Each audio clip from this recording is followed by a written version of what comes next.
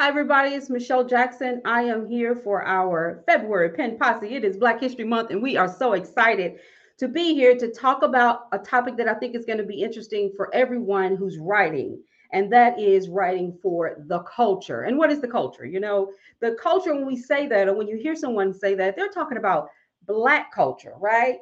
Culture that did not just form when we reached the shores of America at the bottom of a slave ship, but culture that was infused with so much power and presence and reality from our heritage as African Americans. And our African heritage is what we are going to talk about, how it is infused in the work from books to music to the arts and film as well. So today we have a panel, and they are all here to not only talk about their or give us their take on writing for the culture and building the types of art and work that is going to empower the Black community, but also here to answer questions from you. So we will be here for 2 hours, and we are here to answer any questions that you have. You can drop those questions in the chat box on Facebook, or if you go into our StreamYard, if you see there's a link in the post you're probably looking at right now, you can actually sign up and make sure that we can see who you are and see your questions. So we're all here for you. So we're talking about writing for the culture. And let's just stop, give everybody a breather. We've got 2 hours. It's going to be dynamic. And before we get into the heat of things, let's first let you see our new promo for our Pen Posse podcast.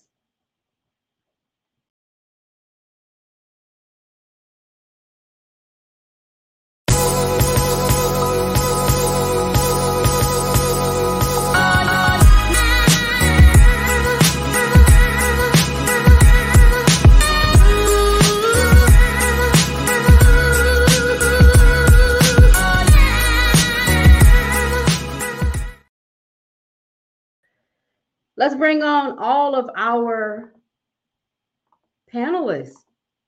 Hello, everybody. Hello, hello, hello, hello. How's everybody today? Good morning. Great, Doing great. great. How are you? Good morning. Good morning. Awesome. We've got people already out there dropping comments. So we're ready to rock and roll and talk about a topic that I think is very important to all of us Morning. because we are talking about writing for the culture. And I have to stress that when we say the culture, we're talking about Black culture because people are saying this. This is becoming kind of a phrase that everybody's using.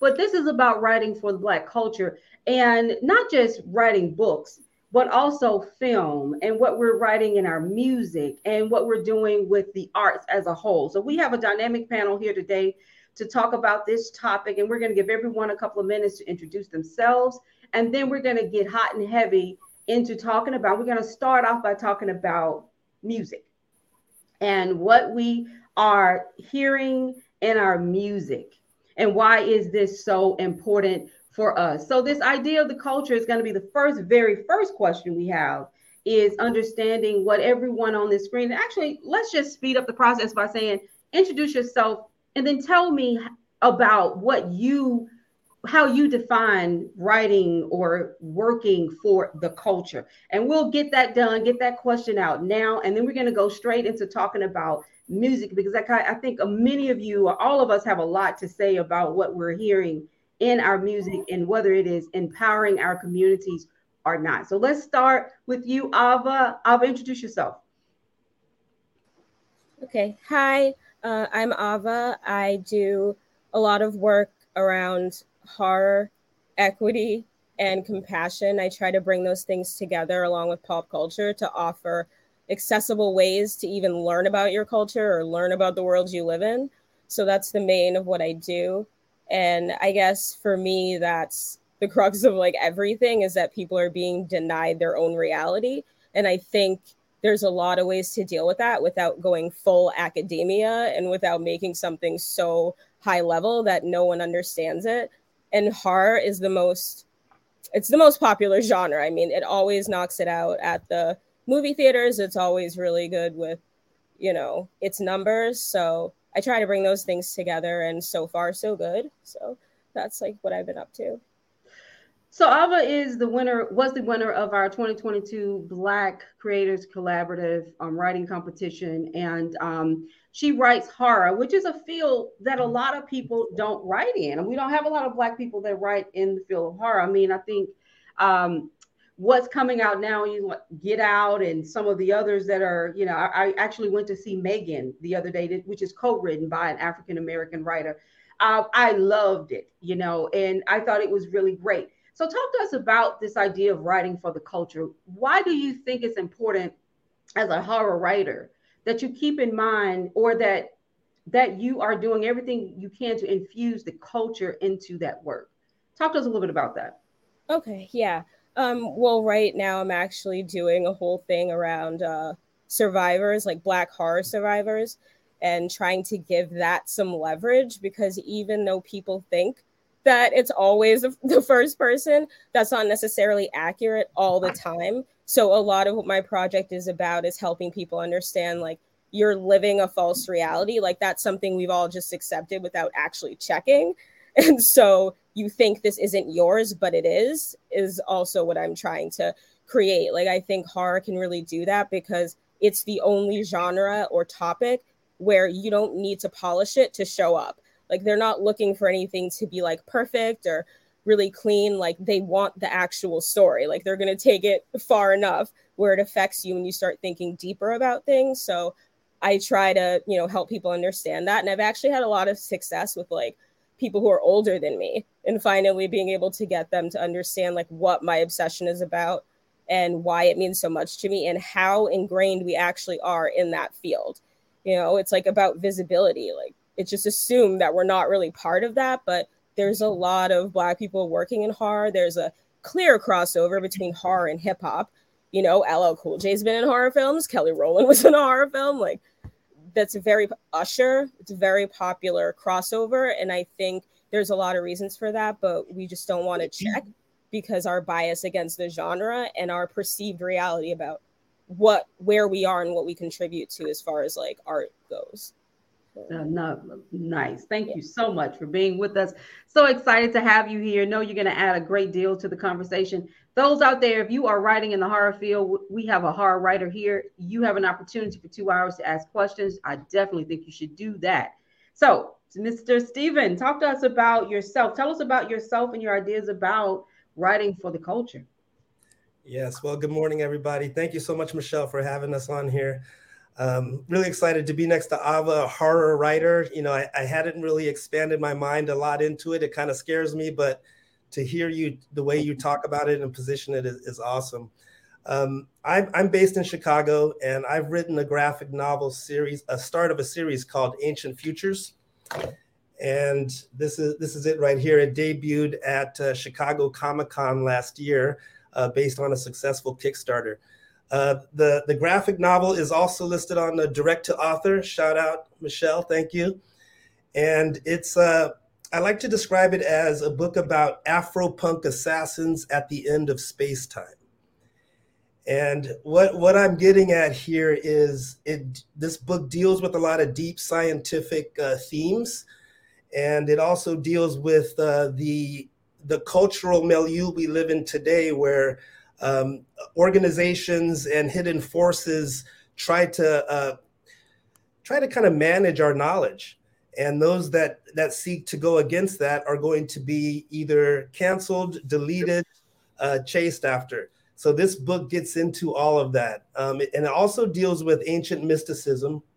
And I really am into alternative histories and things like that. And Michelle, I see a lot of the events in New Orleans, and I'm reminded of the Dogon tribe in Africa. Some of the people in those costumes, I don't know if it's that exactly, but a lot of people don't know. Ancient Africans knew so much about astronomy and the planets. And so I'm trying to introduce some of those kind of things. So when it comes to writing for the culture, for me, culture can be a really great thing, but I think the writer's job is to challenge the culture and remind the culture of how far we can go, and never to get stagnant and put people in a box, the culture you can have culture police, right? So I think writers are always standing out to to challenge the culture. So I'll stop there, Michelle, see if that with my intro. No, I love it. I love that you're writing in this genre, something once again, like Ava, we don't see a lot of, but I am always so interested in how you are building these stories, these futuristic stories, these stories that are so dynamic. Because when I think of Africans, I think that we're such innovative minded people anyway. And so, when you were talking, I thought about this concept of us coming from the dark continent, and that this idea that we don't understand our history, and that history started for us when we hit the shores of America. It's not true. We were kings and queens back then, and it's so good to know that you are tapping into that mysticism and bringing it forward. And I see that in a lot of some other works that are out there. I mean, we were all blown away with Black Panther. Yes. And the idea of having this whole this planet that's focused on just Black excellence and innovation and all these different things. And I love how everybody was so excited about it. And I'm like, we've got to believe, we've got to put that in our heart, that that's who we are. We can't just see it one time on TV and go, oh, that's cool. And we've got to know that is exactly where we came from, which is a great deal of it's greatness. So thank you so much for being with us. And we're going to really learn a little bit more, a lot more about you and your ideas around Black culture. Absolutely. And we're going to tap into your mind about how the past has impacted the future or the present, and how it will impact the future when it comes to our stance on music and books and film and different things like that. So, Miss Paulette, our author Paulette, how are you doing? I'm great. How are you? Thank you great. So much for having me on your show. So just to give you a little bit of background about myself, I have 40 years of business experience. I've owned a salon, worked for a government agency for 30 years, and I've written 5 books. I am retired. I'm a part-time professor, and I've been writing just really at this point for my television show. I'm going to launch a show in actually the end of March 28th. And what else? Cinematographer, producer. And so and relatable to your question here, how is Black culture, or how is it the writing of it defined? I would say that when I started writing for children, I started writing a book for my granddaughter, or I wrote a book for my granddaughter, and I realized that her experience going to dance class, it's called Layla Goes to Dance Class, and the work that she put in, the practicing, the recitals, and it's vigorous for a child. And I thought that would open the door for other little girls that are thinking about dancing, entering into that world. And so when you talk about how does it impact our culture, we have to show our young people, we have to give them that vision and inspire them, empower them that they can do anything. Coming from grandparents or great grandparents who had, my great grandmother had an 8th grade education, but she was a businesswoman, an entrepreneur. She allowed 13 women that were mentally challenged, that were not Black, into her home, and she took care of them. And with that, she was making $20,000 a month in the 60s. So she was able to send my grandmother to USC, private college, graduated, boarding school, all of that. And so these types of stories, our history, is so important to empower our young people. And as Stephen spoke about, managing our knowledge, that's been the problem the whole time, that the information has been really, what's the word I'm looking for? It's been kept from us. You know, we're only allowed to receive certain types of information over the years, and we've had to go underground to get information, to learn about things that certain people don't want us to know. And so, as we have evolved through education, through writing, and just expanding, I think the internet has really allowed everyone to um, learn about anything. And so we have to utilize that. That is a traffic tool to communicate to our people. Um, I recently did an interview, and I'll just be real quick with this, with a friend of mine who went to Africa. She was actually, they crowned her as queen of a village.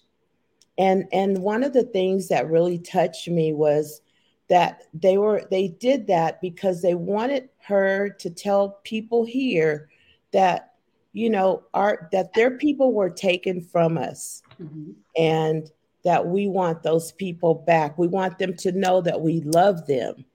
And that, you know, and when I looked at the people, they looked just like us. Like you see somebody that looks like somebody you know. And so with the conversation, I think that it is only our duty to just empower and show the richness of our culture. That video, it did not show hungry people starving and all of that. These people were laughing and jumping and singing and dancing.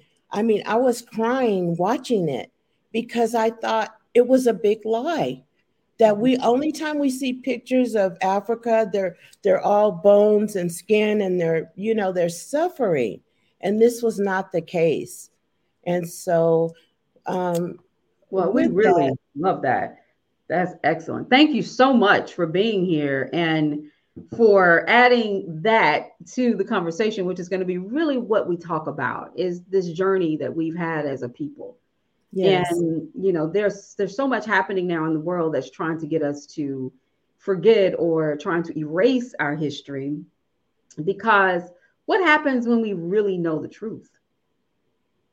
You know, right. And that's exactly what you're saying, is that your joy was like seeing their joy and understanding, and they understanding that we were great people. We come from greatness. Yes. And so that's why I believe, and we can get into this at some point, but I believe that's what the book banning and all that stuff is really about, is that the internet has opened up a great line of communication where we can tell our own stories. We can control our own narrative. Yes. I don't have to wait for a big time publisher to publish my book. I can publish it myself, or I can blog about it, or I can post about it on social media. I have communications in my hand. I literally can create. And I have a PR firm, so I know this. You can become your own media outlet in some way. Yes. Now, there's a lot of misinformation there too. I'm not celebrating it, but I am celebrating the opportunity to control the narrative about who I am as an individual. So the more we have that control, the more we can dispel what has been told to us or not taught to us. Yes. We should have been learning the truth. We learned a hybrid of the truth about our history. That has generated a great deal of fear for many people. And so that's why I wanted to talk about this topic in this month, Black History Month, to talk about this culture and why it's important that we tell our stories, whether it's horror, sci-fi, children's, general fiction, erotica, whatever. We need to control the narrative, and we need to take control in some instances, which I think is kind of the situation with music. We have to learn to get in front of it a little bit more so that the music is more empowering. So thank you so much for being with us. We're definitely going to learn more about your children's book. And congratulations on your TV show. I'm just happy to have you here. And for the record, everybody, I don't know everybody here, okay? I pull people based on they submit, we select, and these are all, most of them are all new to me. I only know Ava. I know Antoine because he's always posting. He's always supportive, and I know I see his activity on social media. But this is why I do this, because we want to have different views about these topics. So Dr. Kat, please introduce yourself. Good morning, everybody. Thank you, definitely, Michelle, for creating the space. I think that's so important. I'm Dr. Kat, and so I come from a self-help point of view, nonfiction. My background, I'm a clinical social worker, and so I focus on writing that is culturally relevant and really helps us relate. So my latest project, it's affordable. Check it out. Having the last say is a guide for end-of-life planning. So we all play different roles in life, right? You may be a caregiver, you may be a mother, you may be a daughter. So depending on your role, or a son, or whatever, you need a guide, you need tools, you need a mechanism to help you through it. And you need people who can relate to your situation. So that's really where I come from. And I think that it's so important for us to have people that can understand, hey, what I'm going through, what I may be facing. So a lot of my work is dedicated to our experiences from the workplace to family. And my next project will be working with Black women and how we see ourselves. So you asked the question about the music. I think it's so conflicting when we talk about music, because at some point as a woman, right, you want to be appealing, you want to look good. You know, we spend a lot of money investing in ourselves. On the other hand, we don't want to be talked about in such a negative way sometimes, or do we? It depends. And do we feel guilty about that as well? For in a moment when I want to feel appealing and look good and someone is appreciating me, to the moment, okay, now you've crossed the line and you're calling me out my name, and now I'm feeling disrespected. Mm-hmm. So, you know, and then what about the females that are just, you know, for me, it's so out there. But is that wrong when you're using explicits? You're really targeting like, hey, this is who I am. So that conversation with the music is so deep, but so relevant. It's where can we keep the fine line? Where can we set the boundary?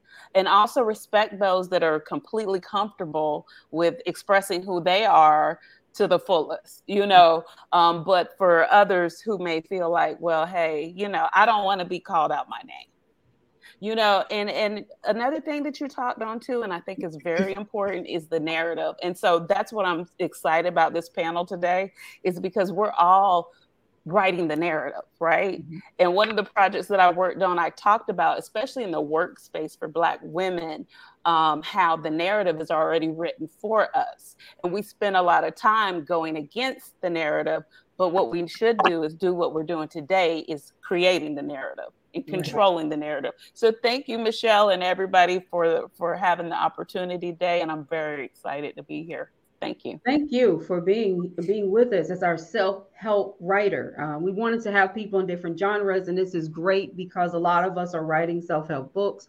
Something I learned with the Black Writers Workspace, and for those of you who are not on the workspace, we've got over 13,000 people on the Facebook page, so please join our private group. One of the things that I've learned over the years is how we are, and I see this mostly a lot with our Black writers, writing through the pain. We're using these books therapeutically to deal with things that are going on in our world, our lives. It is something that is, yes, infused with the Black experience, but it's just our way of dealing with a lot of the pain and aggression and, oppression that we are having to deal with, whether it's in our home life, at work, so on and so forth. So there are a lot of books out there, even books that aren't necessarily you would think about pain, like children's books. A lot of people are just using the skill of writing to deal with what is going on within them. And so that's another way that this whole idea of controlling the narrative is so dynamic, because if you water down what I'm going through by telling me no one wants to read it, or not giving me a deal behind it, or not buying it, then what are you saying about me and my existence? And so we want to make sure that everyone knows that no matter what you're writing and what you're writing for, what's really pushing you to write, that it's important. That is important. The Black experience is important. What you're writing is important.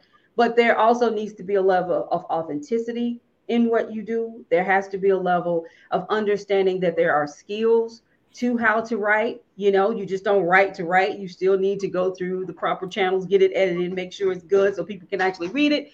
But also being able to understand why it's important that we continue to talk and put the Black experience out there on the center stage.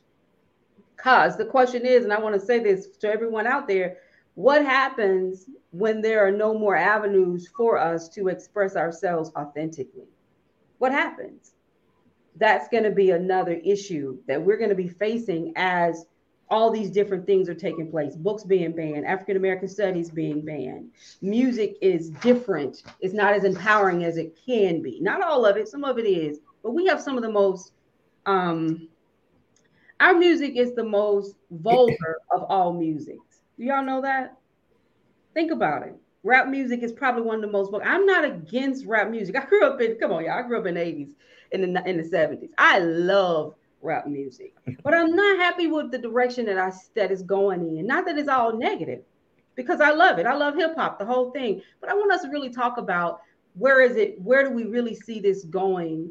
And is this really telling the type of story that's going to empower the community? So Antoine, we've got so many comments coming in, y'all.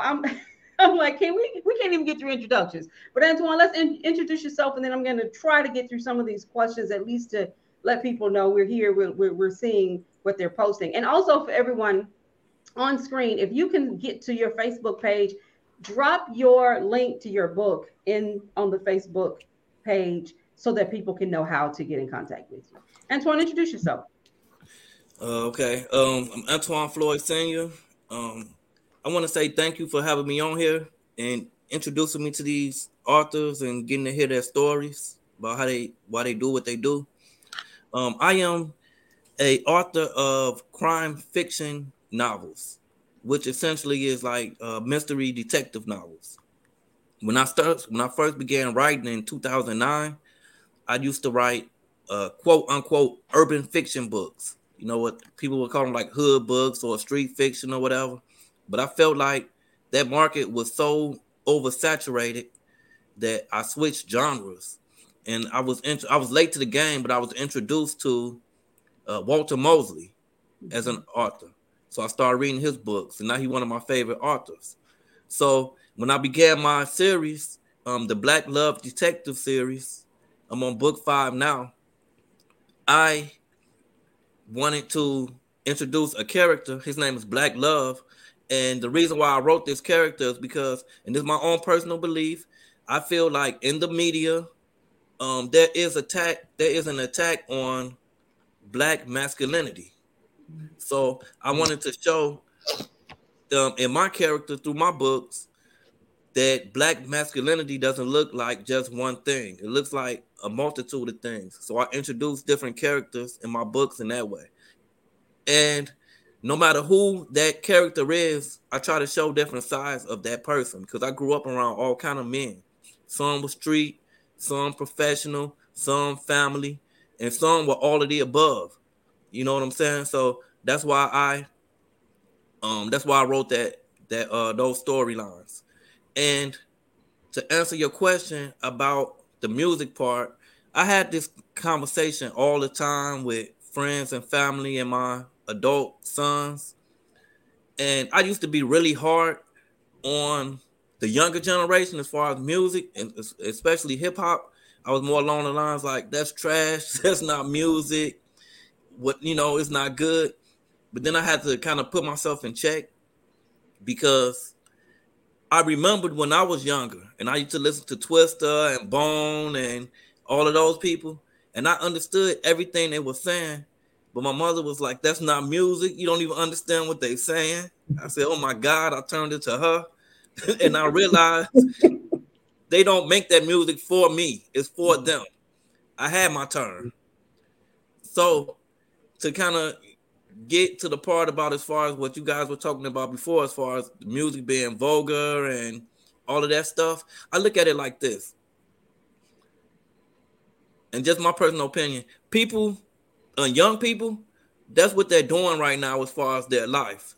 a lot of them is their first time going out to nightclubs, going out partying, being intimate.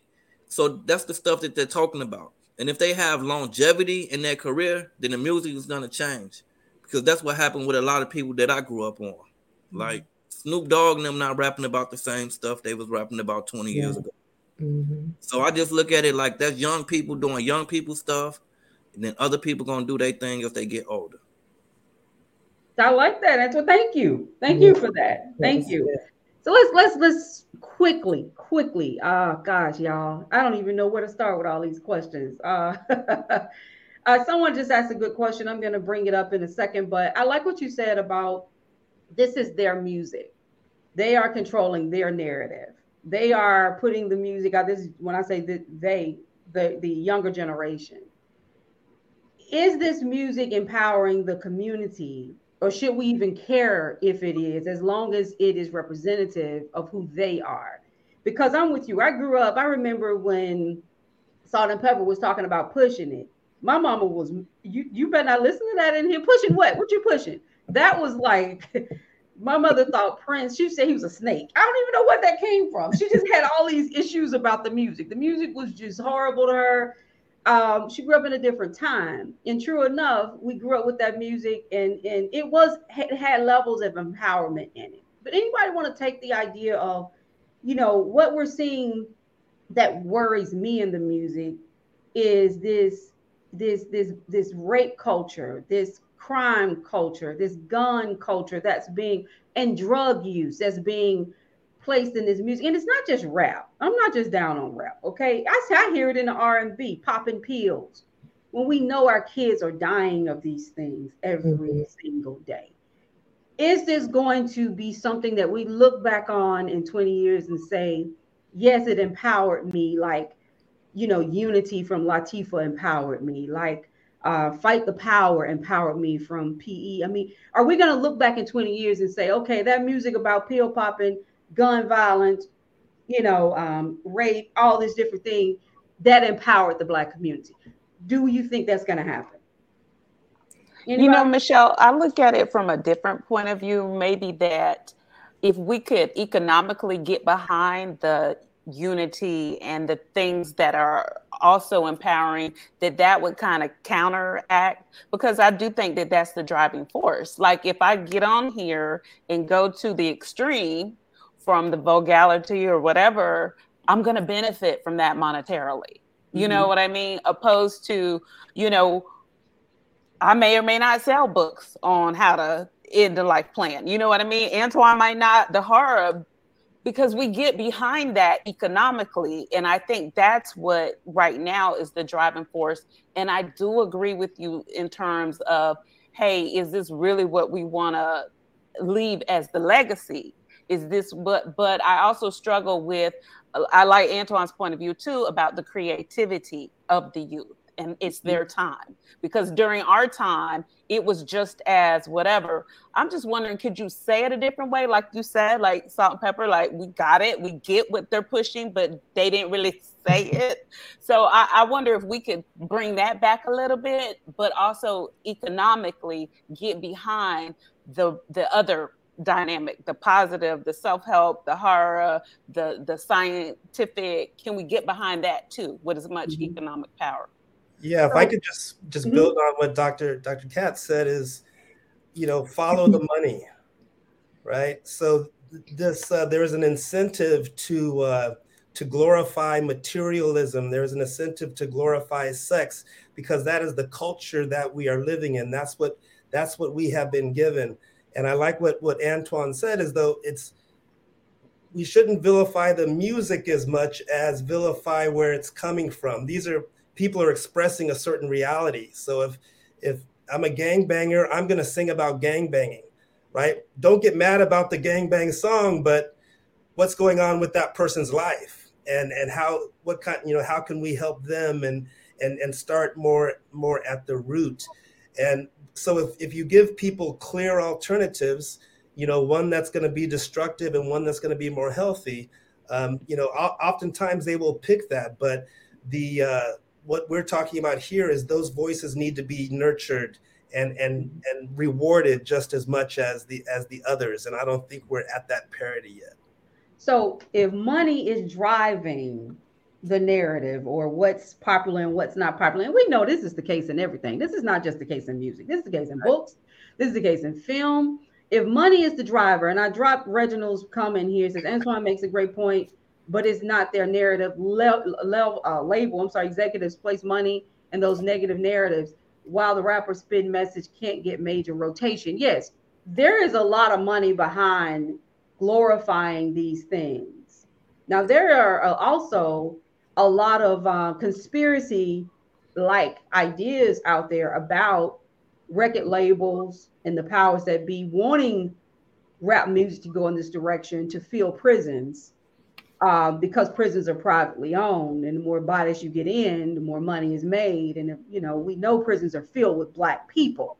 So I won't sit and say I believe that or not. I'm not sure. Wasn't there. But I can say this: if you're telling an authentic story, I support all that. If you come from the hood and you have experienced some horrible things, and we know people have, and they rapping about it, tell your story. I mean, tell it, be raw, say it the way you felt it. But if it's just about trying to get your record in rotation and you are hurting the culture or the community, I have a problem with that. Anybody want to chime in? I'd like to chime in.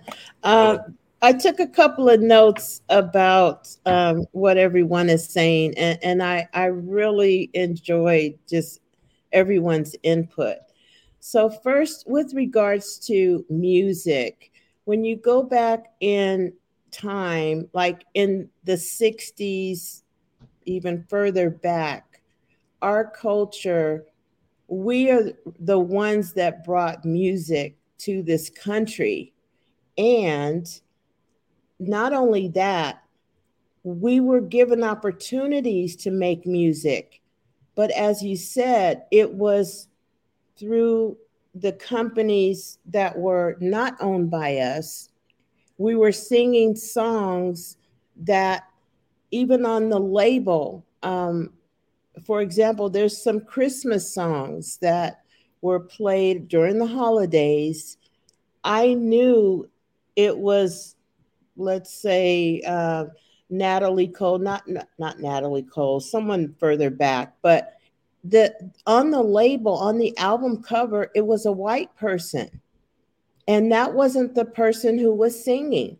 And so when I asked my mom about this, she was saying that a lot of the music back then, Elvis Presley, his sound, that was not his sound. He stole that from a Black man who sung like that. And so when you talk about where we are musically, the kids now are able to control their music. They're able to distribute. They're able to, achieve certain roles within that industry, and they're learning that industry. And so we had songs in our day. I remember that song, White Lines. That was about cocaine, but it was a good song in the club. We loved it. Not to say that we were doing those drugs, but it was a fun song, just like some of the other ones. And so as we get older, we become our parents in a way, like, oh, what are they singing about? Switch over to Ice Cube, who else? DJ Quick, Sugar Free, all of those people. When they're rapping, those hardcore rappers, and I'm in California, I'm on the West Coast, so I grew up with all of those hardcore rappers, and I loved it. I love the beat, I will say. It was the beat of the music, some of what they were saying, but some of those stories are real stories in the neighborhood. So we have to look at it as a form of communication. That's what's going on. We don't like it, but they're telling their story. And so we have to recognize maybe there's a different way to say the story, not so graphic or explicit or promoting violence, but that is what's in the culture. That's what they see. That's what they're living. And we don't want to associate with that, but we need to address that. And so I think that that's a way to get the voice out there to say, hey, this is what's happening over here on the streets that you don't want to go down. Mm-hmm. This is what it is. You don't like it, but here it is. And we need to make money so that we can try to do better. So I look at it in that respect, not, there's good and bad music in all genres, I'm sure. But with us, we are building, and now we're at a place where we have control. We can control our music and producing and writing, as you said, writing, switching over to writing about pain. And I get a lot of interviews about people writing about the pain that they've gone through. Right. We're gonna have to move on to a couple of other questions here. I'm sorry about that. We've got a lot of them coming in. Oh, no, you're fine. We just got a lot of questions. It was just so much. I was like, oh my goodness, it's just a lot. I was just writing little notes about because it was just stirring up, so much for me. Well, we have a comment here that says, I think it's important to remember that many artists may not be out to create for the culture, but to simply make art for art's sake or to make money. Yes. It's what's being given larger platforms that becomes what defines the genre, unfortunately. I think it's important that we know that money is going to play a big role in this. Everybody is not rapping about hood life because they're really trying to tell a story. Every writer ain't writing what they're writing because they're trying to tell a good story.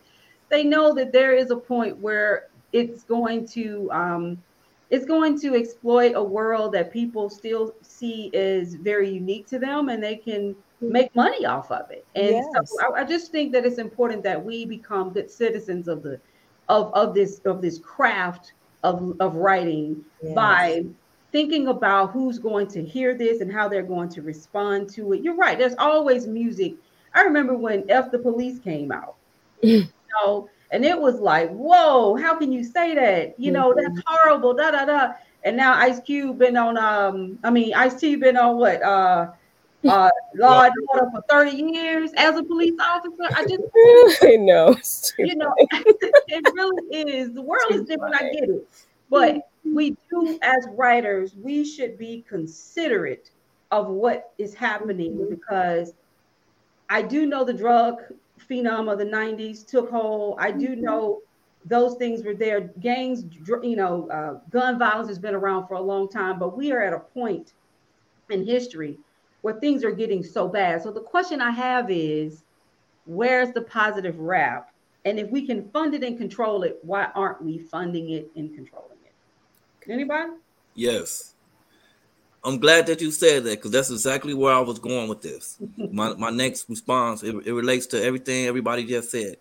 Okay, so I've heard several people, and I've been reading some of the comments, people have been saying money is a factor. Mm-hmm. Yes, money is a factor, and you have to ask yourself, if you were in their shoes, if you're in the projects and you have nothing, and they're telling you that I can make all of that go away and put your mama in the house, or your mama never have to work again, you just gotta cuss. Mm-hmm. I don't know anybody out there that's not gonna cuss to get their mama out of the projects. So let that be said. So let the people get the money.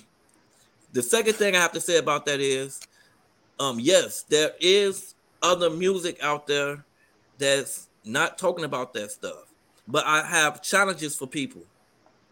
One of the challenges is for the artists. If you want more people to listen to your stuff, make it more like make it more appealing. That's all I'm trying to say.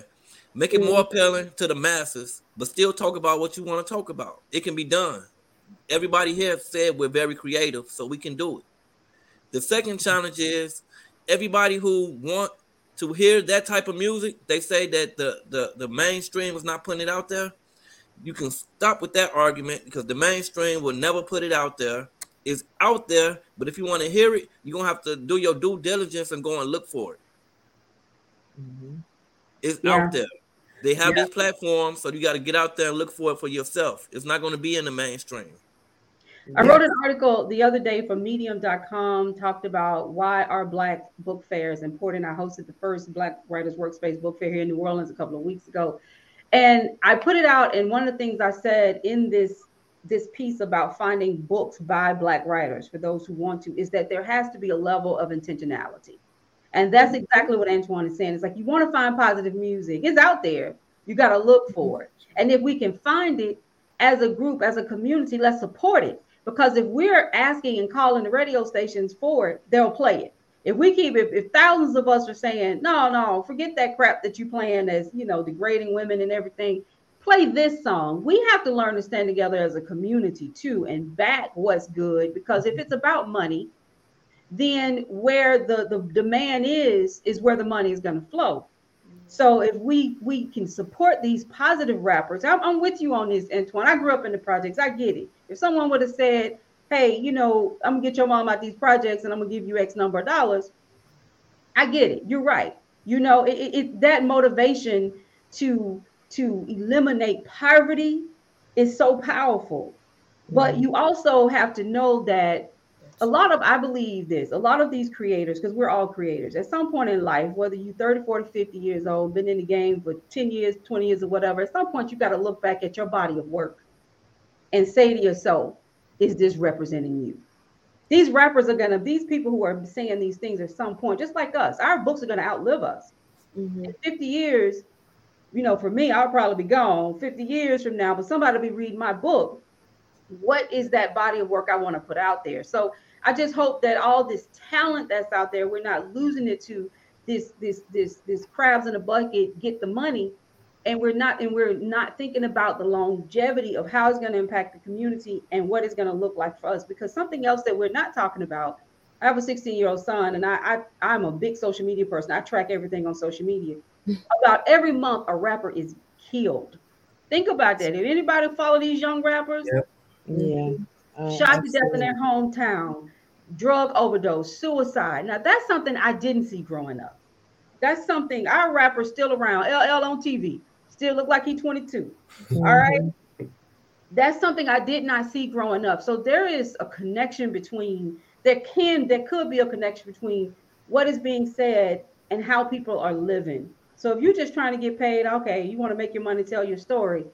But there is something going on in this culture that our rappers are being murdered, killed, suicide, drug overdose. There is a problem there. So we're going to move on from music because I know we could talk about this all day long. Thank you, Antoine. That was excellent. I'm trying to drop some of this information up on the screen, y'all. We got so many questions coming in and comments, and we'll get to it. So let's move to film. Wow. I love movies. Watch them all day, every day. There are more Black people in movies that I see now on these small screen movies like Hulu, originals, Netflix originals. We're seeing more. We're seeing some different faces on the big screen too. But are we controlling the narrative? Are you liking what story is out there about the Black experience? Betty, let's start with this. What's your favorite Black movie and why? Ava? Wow. I mean, I'm probably Candyman, but it's just that's probably my favorite. I feel like it just covers a lot of bases for me. So I do really like that one. I don't know. I guess like when it comes to film, it enters like a new space because you're also getting a visual. Because like with audio, you can make up your own reality about what this person looks like or what they're describing. But with film, it's something that people can actually watch and absorb. So I do think that that's a place that actually is more sensitive to like inaccurate portraits and like typecasting or things like that. Because it's when you're looking at someone, you're not really deciding how you're treating them. It's already been programmed in a way. So when people are seeing the same kind of characters and getting these awards, like for example, Denzel Washington has been in how many films, but they give it to him for Training Day. Like, it's just how many other times did he absolutely knock it out of the park? But we give it to him for that. It's like that's a way that you're able to continue to peddle that falseness and somehow wrap it up in accolades. It's really weird. So but I think Candyman is my favorite because it actually covers what we're going through repeatedly. Like, the movie is about pretending like you don't know what's over here. It's about pretending that you don't know what the history is or the past of something. And it's also about that exploitation, because even when you were talking about the music stuff, like, that's what that is. I'm exploiting the fact that someone is impoverished. I know they'll do whatever I want them to do. And then I get to act like they're doing something terrible afterwards. It's like, you're just exploiting, being exploitative with people's feelings, their experiences, their lived realities, twisting things all the time. And I think Candyman is just really good for that, because it also ties it to academia. Like, the only reason that that character cared about Cabrini Green, the project, is because she was trying to, it's like a poverty pimp. Like, you're just trying to get what you want out of someone else's tragedy. And that didn't go well. So I do like that message about the film. So that's great. Oh, you know what, Alva? And we're going to get to you, Stephen. You're coming up next. You just broke down everything for me, because that is exactly what I felt. First of all, I love Candyman, and you're right. I mean, it is very exploitive. I never made the connection. You have, like, said and really watched this movie.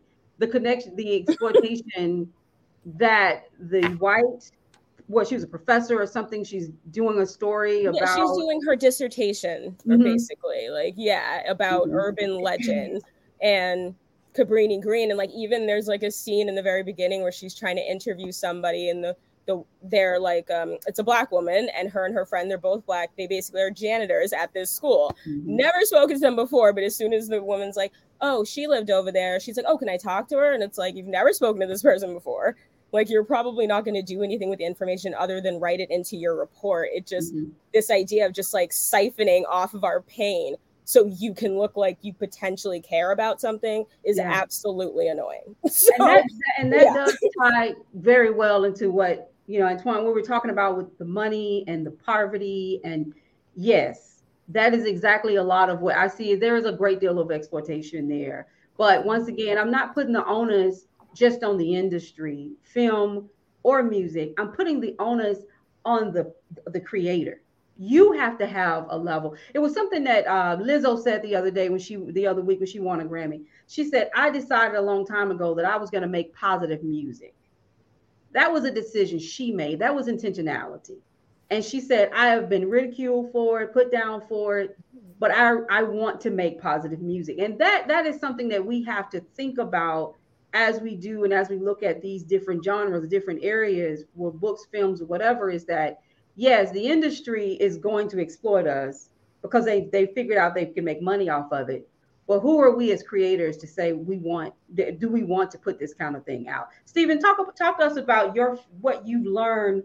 Well, your favorite film, Black film. Why is your favorite Black film? And what do you see as some of the challenges in this industry when it comes to how they tell the Black story? Thank you. I wanted to, because you cut off the music part, and there was someone I wanted to mention, but he actually is in film too. So I'm going to kind of get a 2-for-1. I just want to bring up as a great example that's a stark contrast to what we're talking about now is the work of Saul Williams.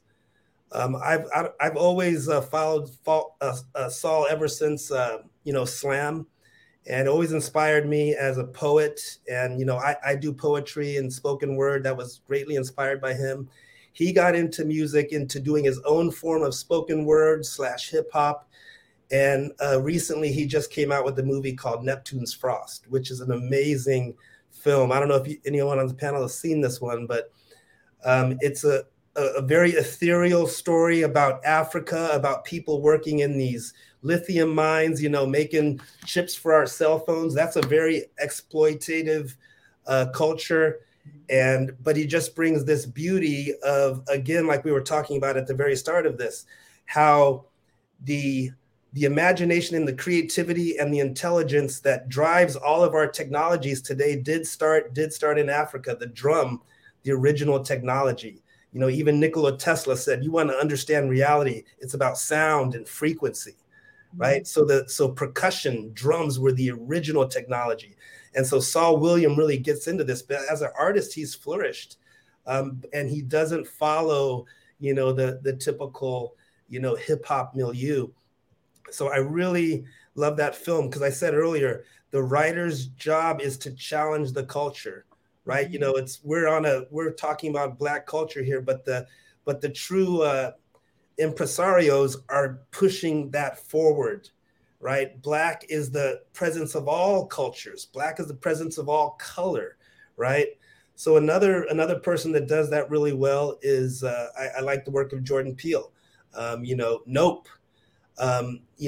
Is a great film, and he's actually tying into the zeitgeist of the UFO phenomenon, which is something that I know you don't have on the agenda here, but it's a stark reality that we're all facing.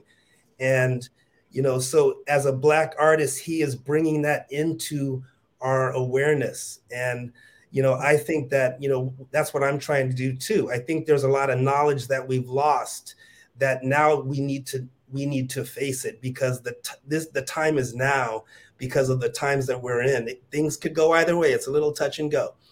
So yeah, I just wanted to bring those up as some really great examples. Great. Love that. Anybody else want to talk about their favorite film and why it's their favorite? I got a few. I'm not going to take a lot of time. I love Malcolm X, Spike Lee, Denzel Washington. I just think it was well done at the time. Told his story. I love Malcolm X's story in terms of he stood up for what he believed in, and he paid the ultimate sacrifice. He just speaks to me. I like The Help, not necessarily, but I just like how, once again, I'm not in a position of power, but I make you a mud pie, and then who's in power now? And everybody knows about it. So I really love that storyline and that story. And then I'm feeling The Woman King, because I need to see people who look like me. Mm-hmm. I need to know where I come from. I need to know why you perceive me as aggressive. But really, I take it and I feel like I'm strong. I feel like I am who I am, and I know why, because of where I come from. So it's so funny. I'm liking what I see. Shout out to Tubi, because I see a lot of independent films. Oh, go ahead. Mm-hmm. No, I see a lot of independent films on Tubi. So, but I like what I'm seeing in terms of us. I'm going to say a couple of things about film, and then we're going to get to our next person who wanted to speak up about it. Is that, first off, from my understanding, in the 95 years of the Oscars, there has never been a Black director to win an Oscar. Mm-hmm. So, when we talk about film, I struggle with these period pieces now at this age, because I've seen so many of them. I do understand the benefit in the benefit of them, but I struggle with them because I have a hard time sometimes digesting what I'm seeing. Is so overwhelming for me emotionally sometimes. 12 Years a Slave, I remember walking out the movie theater and just feeling like, my God, how did this happen? But also wanting to say, now I need a film out there that's going to balance the joy, the Black joy that we have. Everything, if you listen to what we're talking about, too much of what we're saying, from music to film, and we're going to talk about books, is about a negative. It's about a negative, no matter what. I love Malcolm X, first book I ever read at 13 years old. But a great man murdered by someone that looked like him. It's too much of a negative. Let's talk about where this film industry needs to go in order for it to really empower us. I get the history that we're seeing on TV. I love The Woman King. That was one of my favorite movies. And what I worried about with it is, after I saw The Woman King, there were so many African Americans mad about the movie because they said it did not talk about the fact that this tribe sold Black people into slavery. It did. If we're going to deal with history, we have to deal with the good and the bad of it. We can't just deal with one side of it. So those are some of the things that challenge me. Now, what I see on the small screen is more diversity. than I've ever seen. And I do say that that happened after the unfortunate murder of George Floyd. There was more diversity because more companies are going, we need to be more inclusive. We need to look like we're doing X. So I'm seeing more diversity on the small screen. I love it because I like to see people that look like me. And I don't mean just Black. I mean full figure women falling in love. Right. I'm seeing things I've never seen before. I watched a movie the other week that had an older white woman who was having an affair with a Black escort. Like, y'all, I was like, whoa. I'd never seen that before. So let's talk a little bit more about film. Anybody else want to add? I'll tell you. Oh, go ahead, Antoine. Okay, I'm gonna be real quick. Okay, so I was thinking while everybody was talking, and I was trying to figure out what my favorite movie is, and it keep coming back to these same three, no matter how many movies I watch. One is my favorite movie is Hoodlum with Lawrence Fishburne about Bumpy Johnson. Yeah. That was one of my favorite movies because he wins in the end. He outsmarts all the white folk. I went to see that movie 5 times when I was younger at the movie theater. So that's one. The second one is Carmen Jones. My auntie put me onto that when I was a little boy, and I don't care if I turn the TV on, I don't care where it's at, I'm gonna sit down and watch it. I love that movie. It's a great tragic love story. And the third one is Hell Up in Harlem with Fred Williamson from the blaxploitation era. Now I love those movies. I never understood. Well, I understand now as an adult, but I never understood when I was younger why they put so many of these movies in a negative light. They won at the end of every movie. Most of the time, they were going against drug dealers, trying to shut down the drug dealers in their neighborhoods. I never got that, but that's one of my favorite movies, Hell Up in Harlem with Fred Williamson. And the reason why is because when I got older, I saw him in an interview, and he said in his contract, he had to have 3 things when he was doing a movie. One was he could never lose a fight. 2, he had to get the girl in the end. And 3, he had to win in the end. So I make sure I put those 3 things in my books. Every time I write books, my main Black character had to have those 3 main things. And I didn't realize how important that was. But after he said that, I thought about all the movies I saw with the lead character as the white person, and they get those 3 things at the end of all of their movies. So, and who gets to go first? Those are my 3 favorite movies and why. Intentionality. You just said it. Once again, we're back to the creator making the decision to do or to say or to put out into the world something that is positive. That's an intentionality. Your guy who you were talking about, the artist saying, I'm not going to do this film unless I do this, this, this, and this. That's intentionality. What if all of our Black actors and actresses go into the filmmaking process in that way? I'm not going to be your slave. I'm not going to be your maid. I'm not going to end the film. I'm not going to be the first one to die like in the horror movies. I want to see us win. Yes. And what if we wrote books that way? And what if we had music that way? All right, I mean, I'm pie in the sky right now. I get it. Everything ain't positive, but it would be great to see that. It would be great to have that level of intentionality. Like Lizzo said, I want to make positive music. If we want to see that. I mean, there are a lot of positive people. J. Cole, I love these. I mean, I love music. I love film. But you do have to, as a writer, as a creator, I write books as well. And you have to have a level of intentionality to infuse a narrative that is something you can stand on, that it doesn't always have to be negative because there's enough negativity out there. Anybody else want to talk about film? And then we're going to move very quickly to something else. I'll make a quick mention about film. As Antoine said, I love gangster movies and all of that. Not so much for what they're doing, but it shows the organization, the business mind of a kingpin or those. If it was a different product, man, it just shows the brilliance of the movie like Hoodlum and Bumpy Johnson. That is a dynamic character that is in every neighborhood. any type of movie that is empowering, you know, when you take the negative out of it and look at what the structure, Ghost, I love that because it showed Black men in power doing things, looking good. You know, of course, there was a dark side, but it's a story. But it's showing us not as a helper or a worker. Mm-hmm. I mean, let's look at commercials.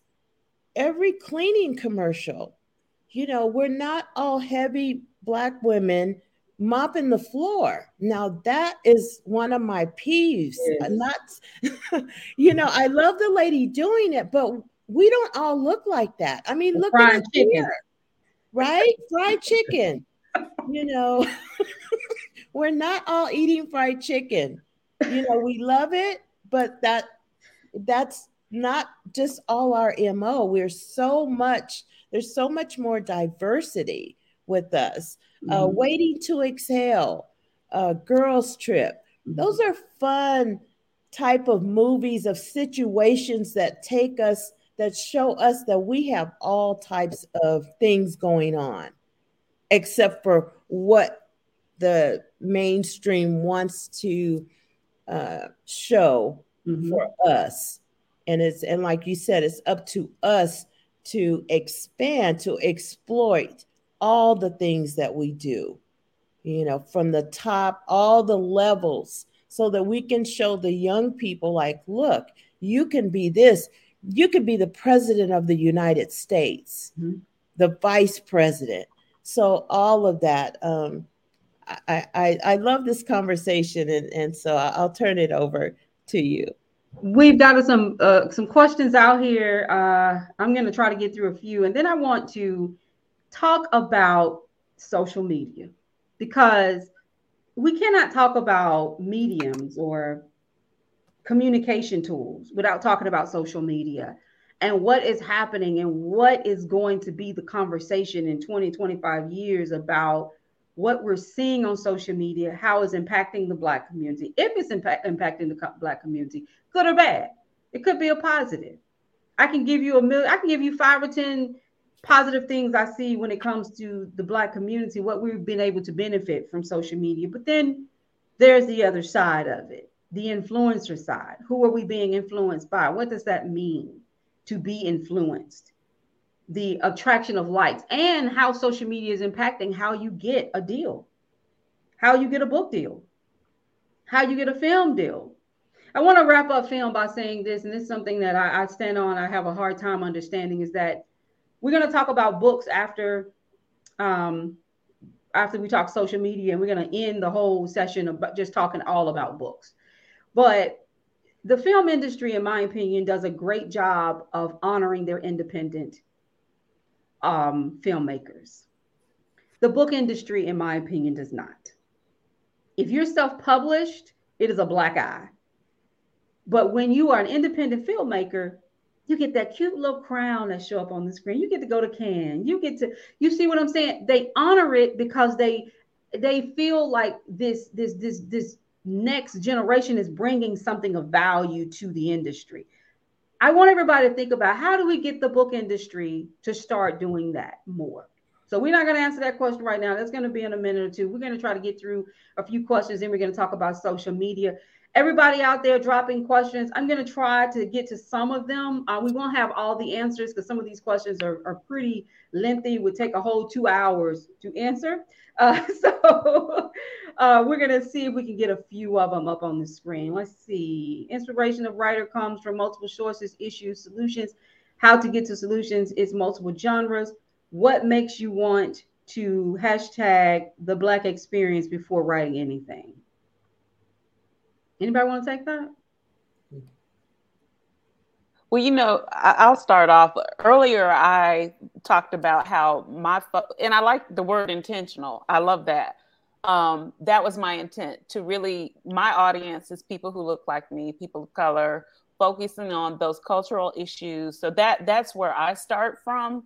But I also make a commitment to support others. So just like today, I'll go and I'll buy your book. I'll support you economically, because I do think that it just starts there.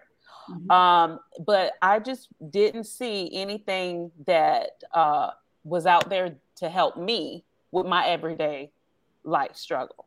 And so I wanted to start contributing. And I found that telling my story, sharing my experience, giving my advice has helped others, and putting it down in writing. And that's where I started from. Okay. I like to comment okay. on that. I agree with that, Dr. Kat. And so basically interviewing other authors, I interview a lot of women authors and Black women authors, and they talk about their pain. And when you look at that and you hear their stories, as I tell them, it's a healing for them and the person reading it, because it's a cleansing. And so writing your story, I've written a story called Daddy Issues, my book, Daddy Issues, because it was a pain dealing with my father.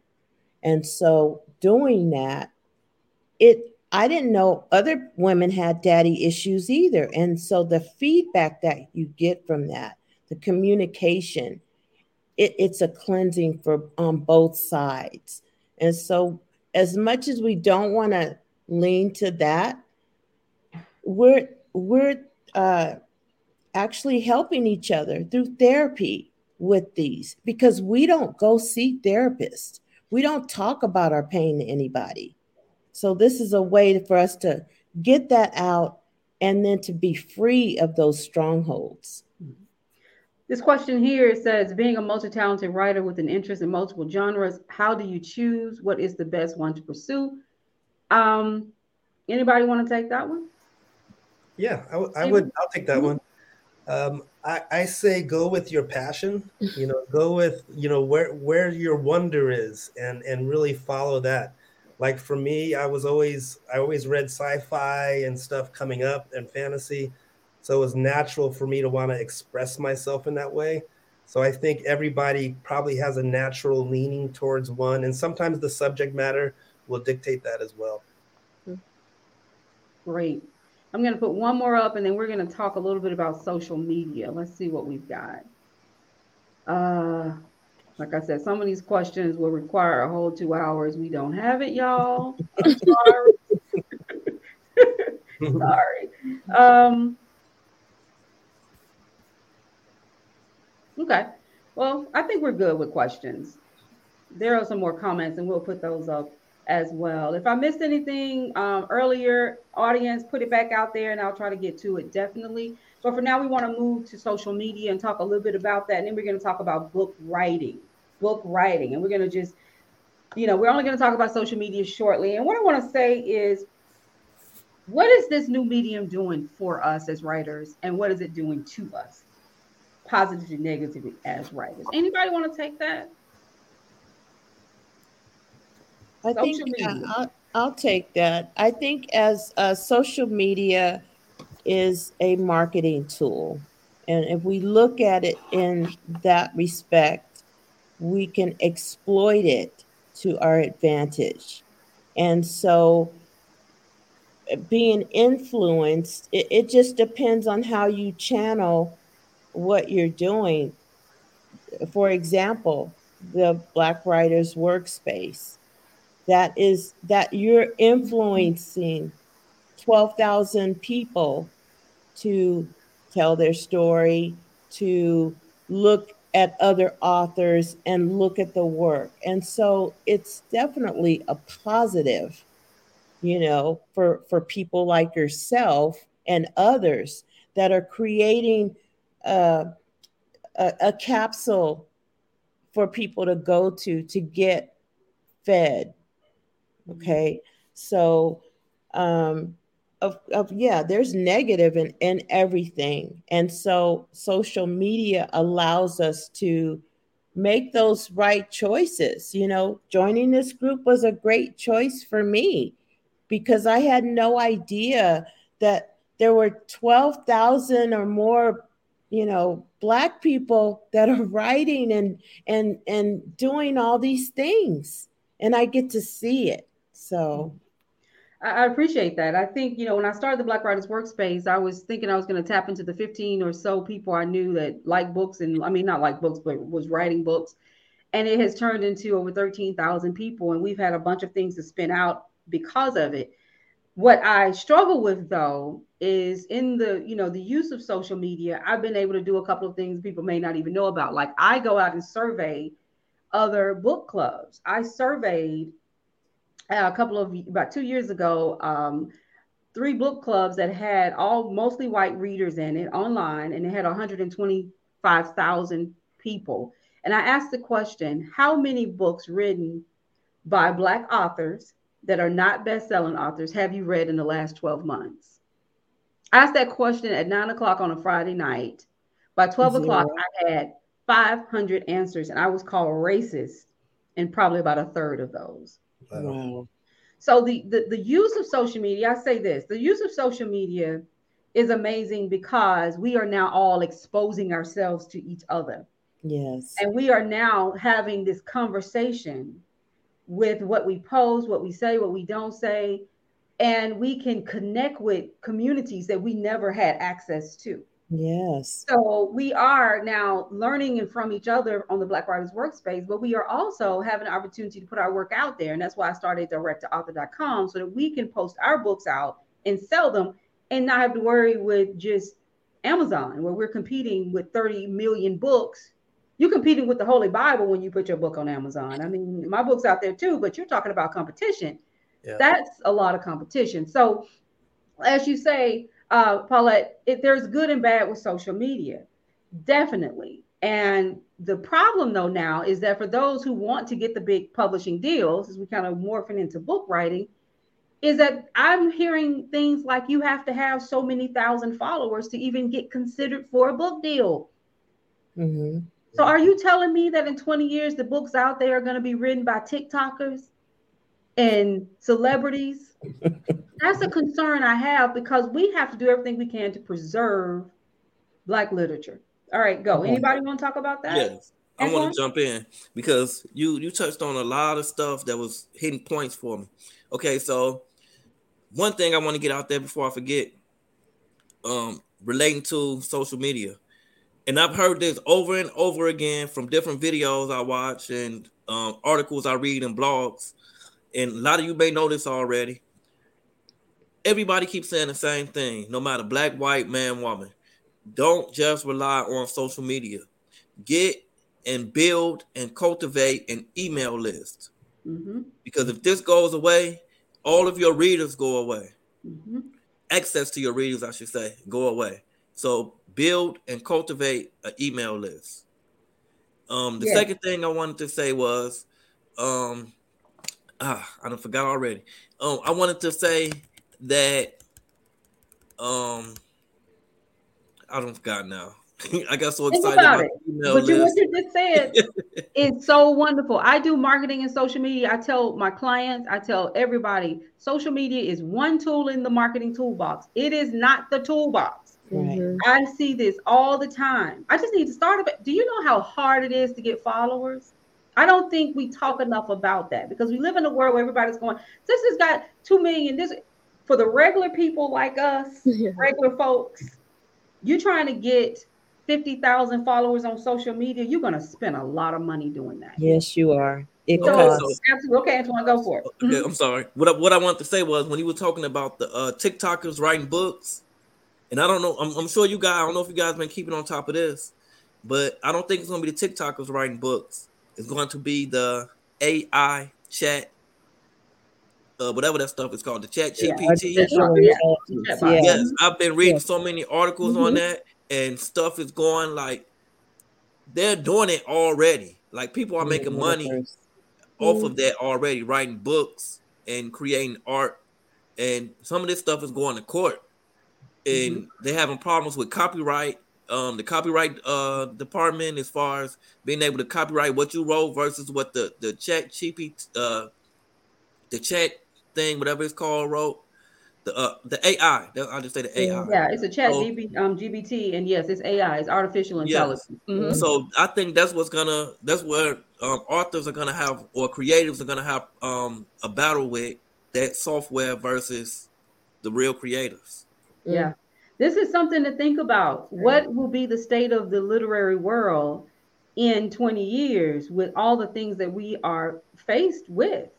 A study shows that was done by New York Times that between 1960 and 2018, of the 7,124 books that were published, traditionally published, only 5% of them were published that were written by Black people. 5%. So when you talk about who's getting the deals, we're still not getting the deals. The gatekeepers are not, they don't look like us. They don't understand that readers want to read books by us. They still think mainstream readers don't care about the Black experience. Now, I've read many studies that show opposite, that there are many mainstream readers, white readers particularly, who do want to read about the Black experience, but the publishing industry is not open arms to that because it's all about making that money. Well, I'd like to build on that a little bit, Michelle, because I used to work in multicultural marketing for a large insurance company. You've probably seen them on TV. And I was always amazed at how they would look at different markets. So you would have the African-American market, the Hispanic market, the Asian market, and then the general market, which is, the general market. And it was funny because I was working in the multicultural markets, but then the commercials and stuff I would do would perform so well that they would say, hey, we're going to run this in the general market, right? And it was always this tug of war because I began to understand that the Black culture was setting the tone for the general market. Now, how does that relate to what we're talking about? Because book publishers have a similar attitude. They see a Black author and they're like, okay, you're going to go in our black section, Black fiction, Black this, Black that. But you don't want to be, you want to be accepted for your art to the world, not just pigeonholed. And that's how they're going to set your marketing budget and all of those types of things. So I think my question, I guess, to the group is, how do you transcend from being limited by others by saying, well, you're going to be in this box in our schema? Or is that even an issue? Good question. Anybody want to take it? I think that we need to choose what we actually want. Either we want to be, okay, we have this Black films, Black books, and all of that. And so either we want to be in the sea with everyone, where we'll have to do that much more marketing because everyone's writing books, not just us. Every culture is writing books. And so we have to decide, where we want to be in that spectrum. Now, if we build our culture where everyone's like, hey, let's go and check out these African-American authors. They're in this section, and that section is booming. Everybody's over there. Then we have the competitive advantage. And so it's shifting. It's okay for it to be a Black section. Let's just build that, exploit it. That's where the good books are. Yeah. All right. and I love that. And that's exactly what has happened with the Black Writers Workspace in many ways. It has just become its own. It's like we're supporting each other. We're lifting each other up. Yes. And when I hosted the book fair here in New Orleans, there were so many people that came out. I could not believe. We had 75 writers and 73 of them were Black. We only had 2 non-Black writers. And there were 500 people to come through in a city who I don't know has ever really did this before. So I think we have to build each other up and find our own ways of getting the word out there and support each other in what we're trying to do. I definitely believe that is the key. This is a great conversation, everybody. I am so loving it. And we're going to, we've already kind of morphed into the conversation about book writing, but let's really, really talk about writing for the culture and what does that mean? And why, as Paulette mentioned, why is it a Black books, white books, Hispanic? Why are we caring about that? A good story is a good story, right? I mean, am I wrong? A good story is a good story. I am fine with, as a writer, keeping in the forefront the importance of my culture. But I, as a creator, I want to be able to create whatever I choose to create. I don't want to be in a pigeonhole to say I can only write books for Black people. I write books for readers. Right. And I mean, think about how many books you read growing up that was written by someone who was not Black. All through school, Shakespeare. Oh my goodness, To Kill a Mockingbird. I can rattle them all. Read them, loved them, don't have any problems with it. But with us, we've got book bans, we've got African American courses being eliminated. There are things that are hurting our work because there is still the assumption people don't care about the Black experience, and we know that's not true. So let's talk about this writing for the culture. Do you write for the culture, or do you write for your reader? What does it mean to write for the culture? I mean, what is that all about, guys? Anybody want to start? Dr. Cat, we haven't heard from you. Thank you. I think that I do. I'll be out there. I write for my audience. I write for Black people, Black women, people of color, other cultures, because I don't see that. I don't hear that experience. But I know what I do know are the facts, and we spend money. We're the number one spender. I don't need a company to tell me that. We spend money on what we want, how we want it, when we want it.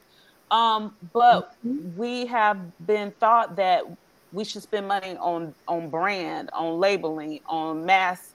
And so what I like about is that, and I like about your platform and your writers group, and I found out about the event too late. I couldn't get down there.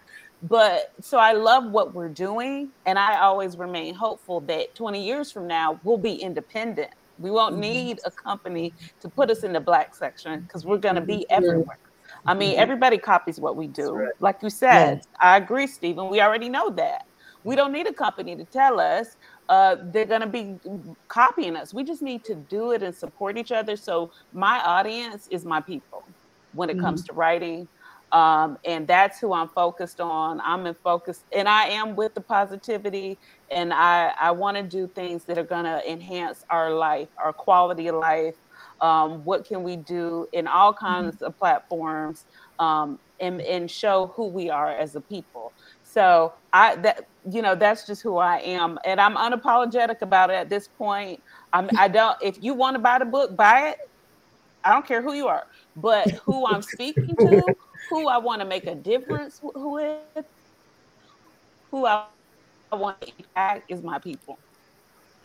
Nice. Anybody else? Well, quickly, there's a question on the screen. They keep posting this, and I want to make sure we get it. Do I need to have permission to mention official organizations, or say real people's names? Yes, you do. I just want to say that because they posted a couple of times, so I hope we got to it. I'm sorry for the delay, but yes, you definitely need to do that. If you're unsure, talk to a lawyer or a copyright person. Just make sure you protect yourself, because there are people who will come after you for putting their name and their information in a book without their permission. Okay, let's go back. Intentionality, I mean, writing for the culture. Anybody, Antoine? Yeah, I just want to build on what Dr. Cat said. When I wrote this is my first time author, right? So when I wrote, I feel like I was writing, I didn't have anyone in mind that I was necessarily writing for. I just wanted to write a great story that expressed what I was trying to do, what I was going through. I remember just a quick story when I was a kid. I was an Army brat, so I grew up on the West Coast around a lot of white people. And I go home in the summers and stay with my grandma, and I'd be around a lot of Black people. And I remember one morning, I always had my books and stuff. My grandma said, "Boy, you need to get out of the house, go to this summer camp and play with these other kids." And I took all my books and stuff, and I went there, and these kids ridiculed the hell out of me. They were like, look at him. They were laughing because I had books. And they called me the little professor and shamed me, and I ran away from there crying. And I came back. My grandma said, "Boy, you better get back over there." So I had to run back and deal with this, right? But to me, that was telling. Black culture was not embracing learning, right? So now today, one of the main characters in my book is a professor, right? That has forbidden knowledge, that is trying to be trying to be quenched. So that cathartic, me taking the shame of that, of being a nerd, of being rejected by both cultures, now has exploded into a powerful story. And there's other things that were there. But the point I wanted to make is I didn't write it, the book, with any one target in mind. But you know what I'm taking it first to is my people. I'm most excited to bring this book to the culture. And I didn't really necessarily know that would happen. Maybe I had some resentment because I felt like I wasn't always accepted. But right now I'm loving sharing this. I'm talking to high school kids before the book was even out. I'm talking to high school groups and doing different things and going to shows. So I find that, like you're saying, what a great opportunity to have a foothold for the space that you've created, Michelle. I really appreciate it. And I'm really just enjoying the entree into the culture with this book. And it's funny you said that, because I think I know I had the same experience. My first book I wrote, my main character was a white guy. I didn't think anything of it because I was just writing the book that came to me, the story that came to me. And I started writing the book after I had a bad day at work. So the guy was my boss. And I started writing this story, and it turned into a book. And I never, he deals with racism. He deals with a lot of things, and he falls in love with, I don't want to give it away, but with an African-American girl. And I didn't think about it as a black-white thing until I published the book, and I had people say to me, why wasn't he Black?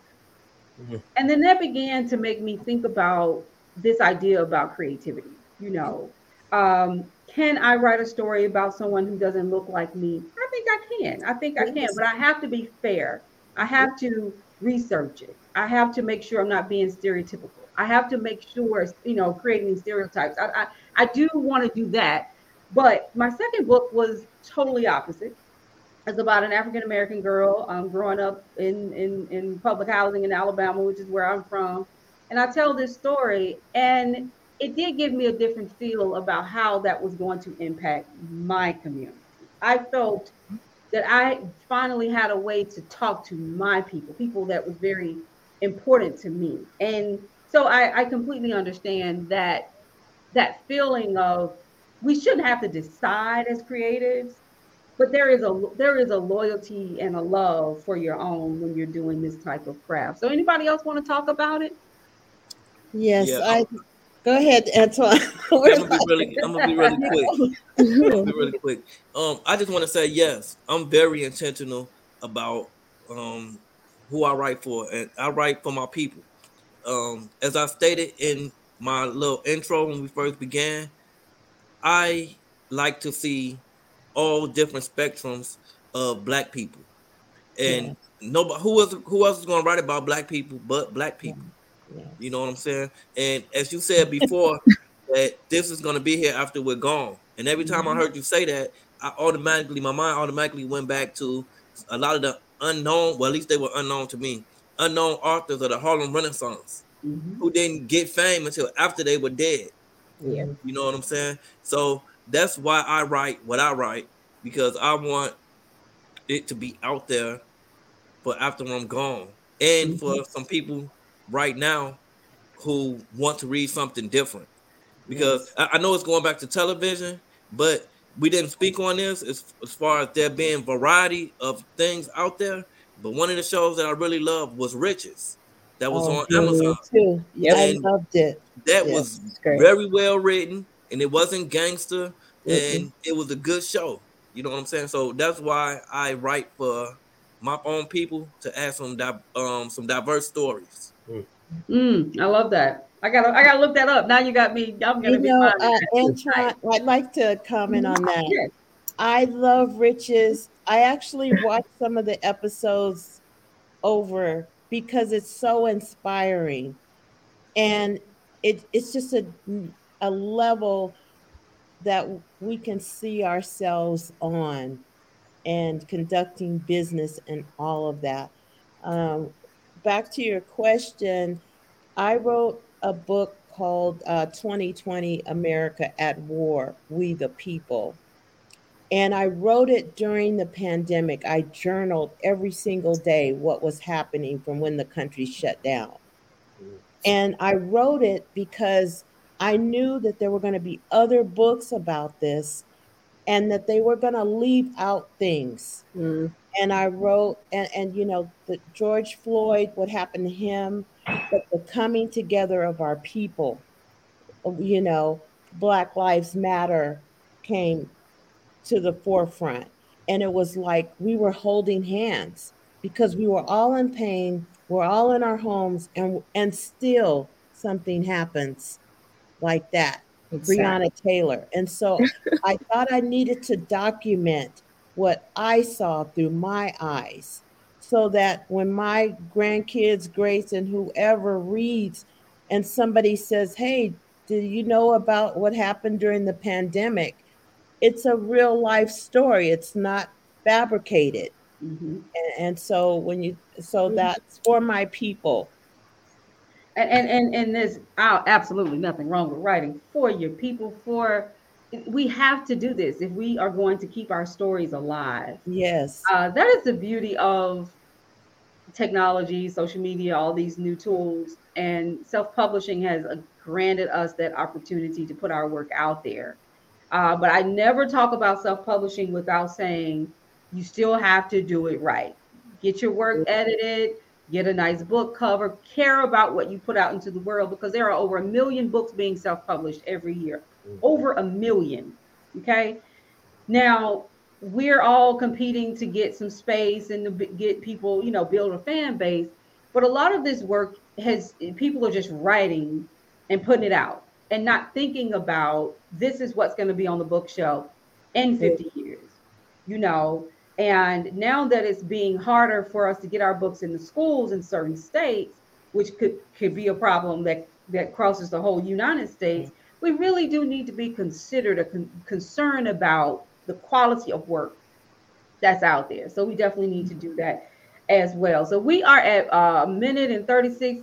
We have about 25 minutes to go. Ask your questions, everybody. And if anybody on the screen want to go back and revisit anything, whether we're talking about film, books, TV, social media, music, this is the time to do it.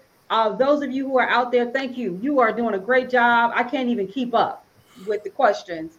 So let's go back, and if anybody want to talk a little bit more, I think music was one of the topics that we really hit hard. But before we do that, everybody on the screen, please drop your information in the chat box. We've got many people asking for your URLs for your books. Okay. They want to learn more about you. If you can't figure out how to do it, put it in your private chat, and I'll try to see if I can get it out there for you. I know it's some a little different with StreamYard. So questions that are coming up, anything out there with lots of stuff coming up. Let's see what we got. Somebody said Riches is hot. I gotta see Riches. Got me. Congratulations on the novel's completion. Michelle, I think Mhm. you can go back to the legal issue because the person posted a lot of times and then someone came back and mentioned about defamation. And I do like how you're talking about how it's important that it's a process to self-publish. It's not that, or at least my experience, like you said, get with an editor. Any of my projects, I've sought professional help from the book cover design to the content review, beta readers to give me feedback to let me know, is this the right marketing? And then just seeking out professional help and then copywriting that final product with the national government office. And then ensuring that if anybody is participating or whatever project you're doing, that you have those agreements, releases, and things in place. I think that's important because, like you were mentioning earlier, you can get yourself in a little bit of hot water if you don't follow the proper steps. Yes, yes, and I think that's something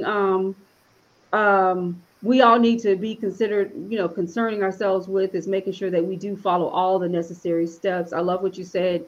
If for those of you out there who are looking to self-publish, there's a lot on the Black Writers Workspace about it, but bottom line, everything that Dr. Cat just said is needed.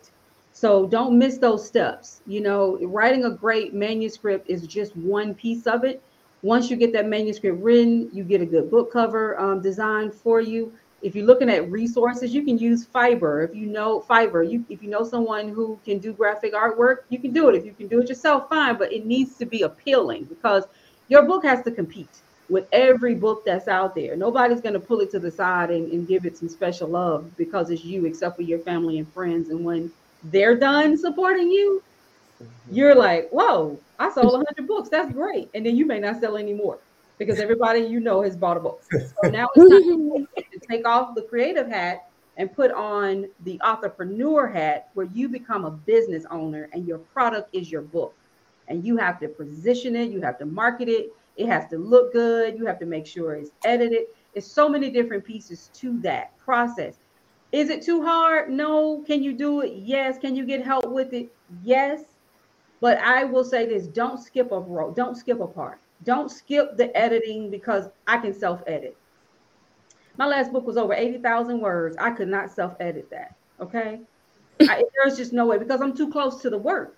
I'm overlooking things. So don't assume that. I did a survey the other day asking people what's the average amount they're spending on their books from editing to graphic design work. The average amount I got was between $500 and $1,000. I think I spent probably 1,500 plus on mine. I'm just being honest. I did. So, if you can find ways to do it, but don't skip the stages. Antoine, you were about to say something? I was just going to add on to what you said as far as those freelance websites. When you're just beginning, if you don't have your own people or your own person, 3 that I recommend are Fiverr, Upwork, and 99 Designs.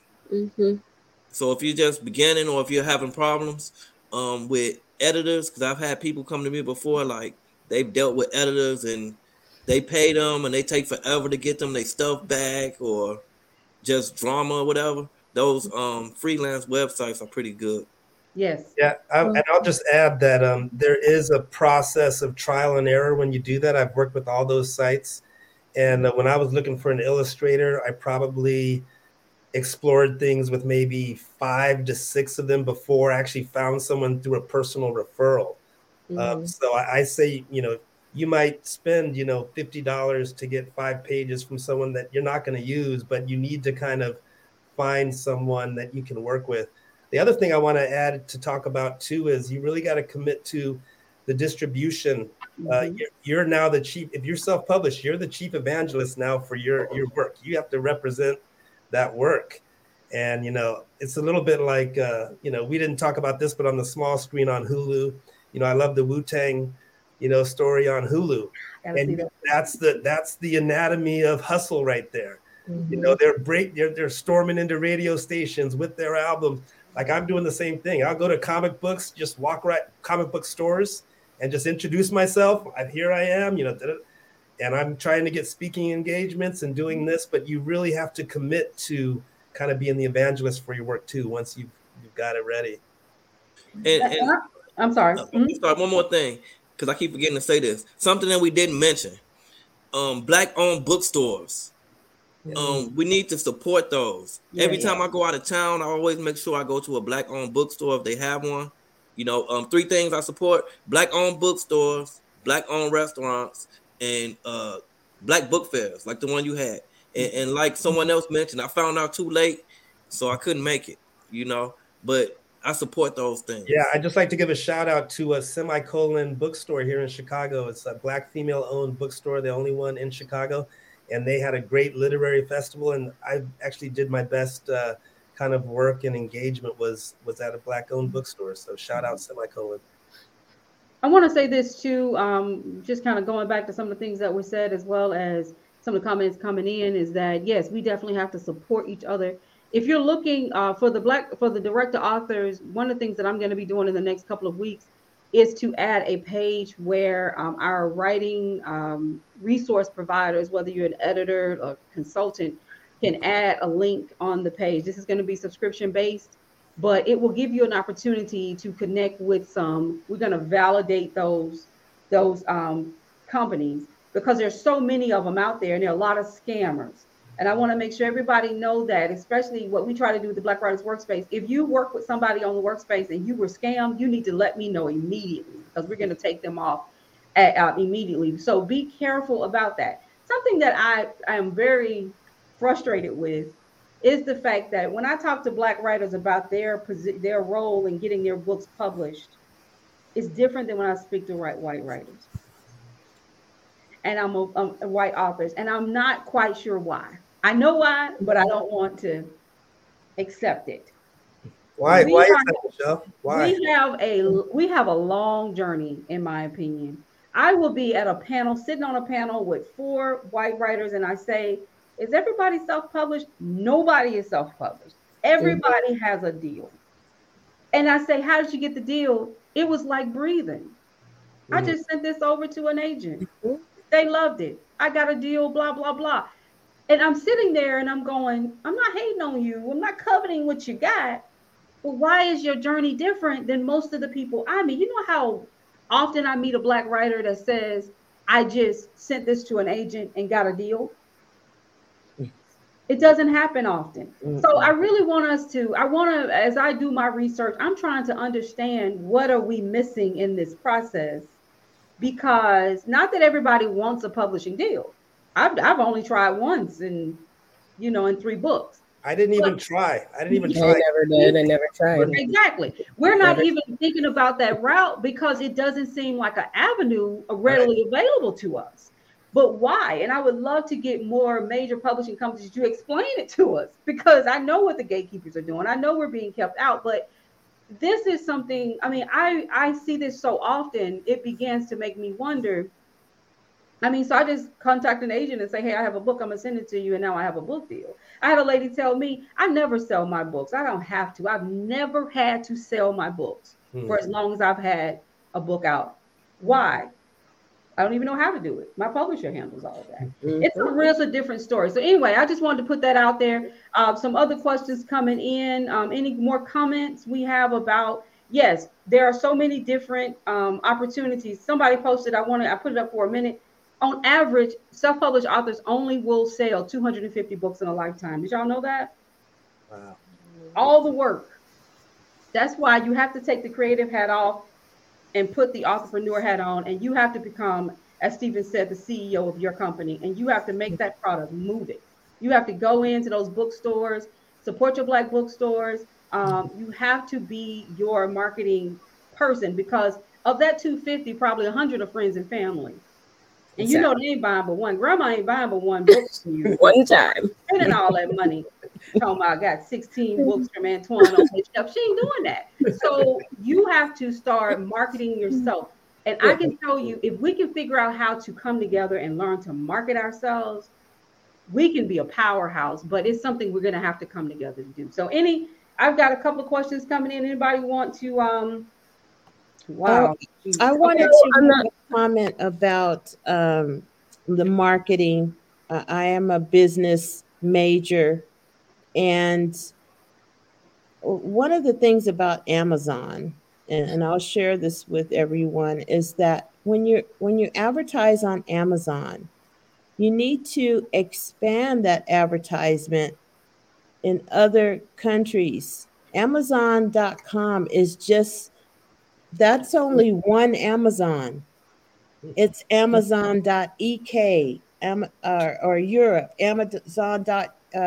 Brazil, Amazon, in every continent. So you're thinking that you're promoting on Amazon.com. That's just here. And it's only if the people on the other side of the world are going to .com. So expanding, my books are in 13 languages, not just here, everywhere. Amazon doesn't tell you that. So doing the research and getting your information, there's Black people everywhere, not just in Africa. And so expanding that to the world globally. So the conception of, okay, Amazon, we're in a C, it's a small C. It's not the global C. So just be mindful of that. And again, your book is your business. Your book is your product. And so if you want to be a self-publisher, then you have to market. You have to decide the age group of who you're marketing to, and not, and again, not just bookstores, boutiques, vending opportunities, business. You know, if they're having something at the local convention center, get over there and sell your book. I stocked my barber shop with Yes. copies. Increase that circle of marketing strategy. Increase that. Don't just limit it to, you know, literary affairs or that. Go everywhere. Everywhere that's where somebody has a shelf and they're selling things, your book can be there. Someone asked Paulette whether you were putting it into other languages or is Amazon. Amazon will put your book in other languages. Okay.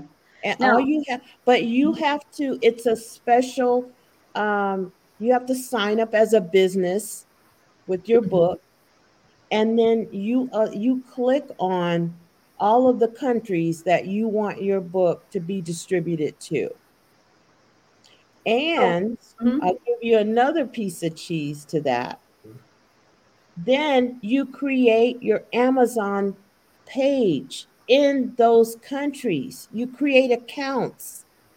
And so then you can market there as well. They're not going to tell you all of this. But I took time and I just read through everything and watched videos and just really, you know, how deep does this Amazon rabbit hole go?